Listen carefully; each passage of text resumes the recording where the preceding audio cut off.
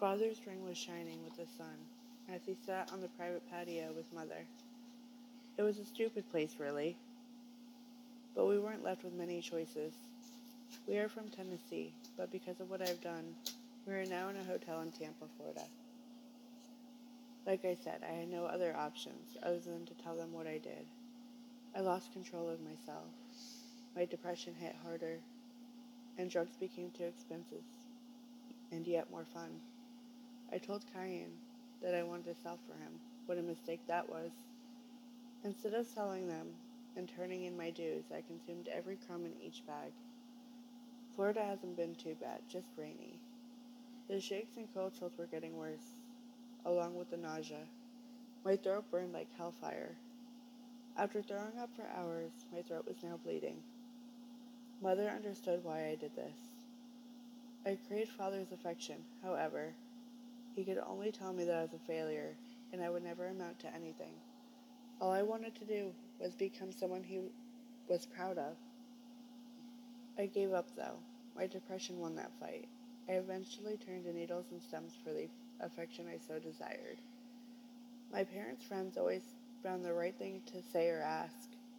They were another reason for my benders. Why does she seem so broken? She's a beautiful young lady, and she has a good life. That's just one thing they would say. She is overdramatic. You guys give her too much freedom, and you should tighten her leash. This is another one of my many other responses.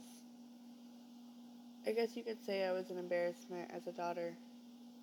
What I fail to understand is why I can never get my father's approval. I want him to acknowledge me, praise me, love me, even if it was only for a moment. The yelling got worse and louder. I was shaking from the chills and crying from the fear. I wasn't afraid to die. I was frightened for Mother. I didn't want her to be alone with him. I couldn't trust him. I saw him stand on his feet, right in front of Mother. He pointed at me with disappointment in his eyes. If looks could talk, I would be the worst daughter in history. His ring blinded me again. The sun caught the silver edge of the ring. It was his wedding ring. He should love and support his family. Instead, he despises the ground I walk upon. Mother's skirt flowed in the wind, and her eyes were damp from the tears. With every word he said, she would shed more tears. She begged him to compose himself, but he never did. Mother looked like a movie star. She could have anyone she desired. Why did he have to be my father? Just as quick as I could blink, Mother was sitting in front of me. She rubbed my back, which felt as if 1,000 knives stabbed me in that spot. The sad look on her face said it all. She needed to tell me something. Darling, you messed up. We all make mistakes. It happens eventually. We are all human, I suppose. Your father wants to send you away. You have put us in danger with this mistake of yours. I agree with him on this one, sweetie. What do you mean by send me away? Where am I to go? I asked.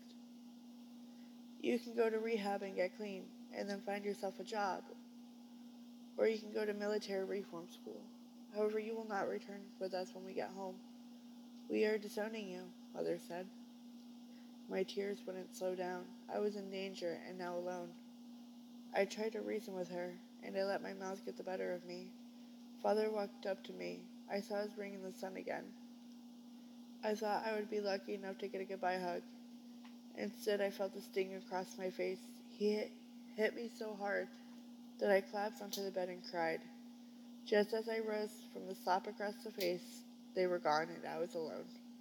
I looked at the ground, still crying, when I saw the permanent shine, Father's ring on the wood.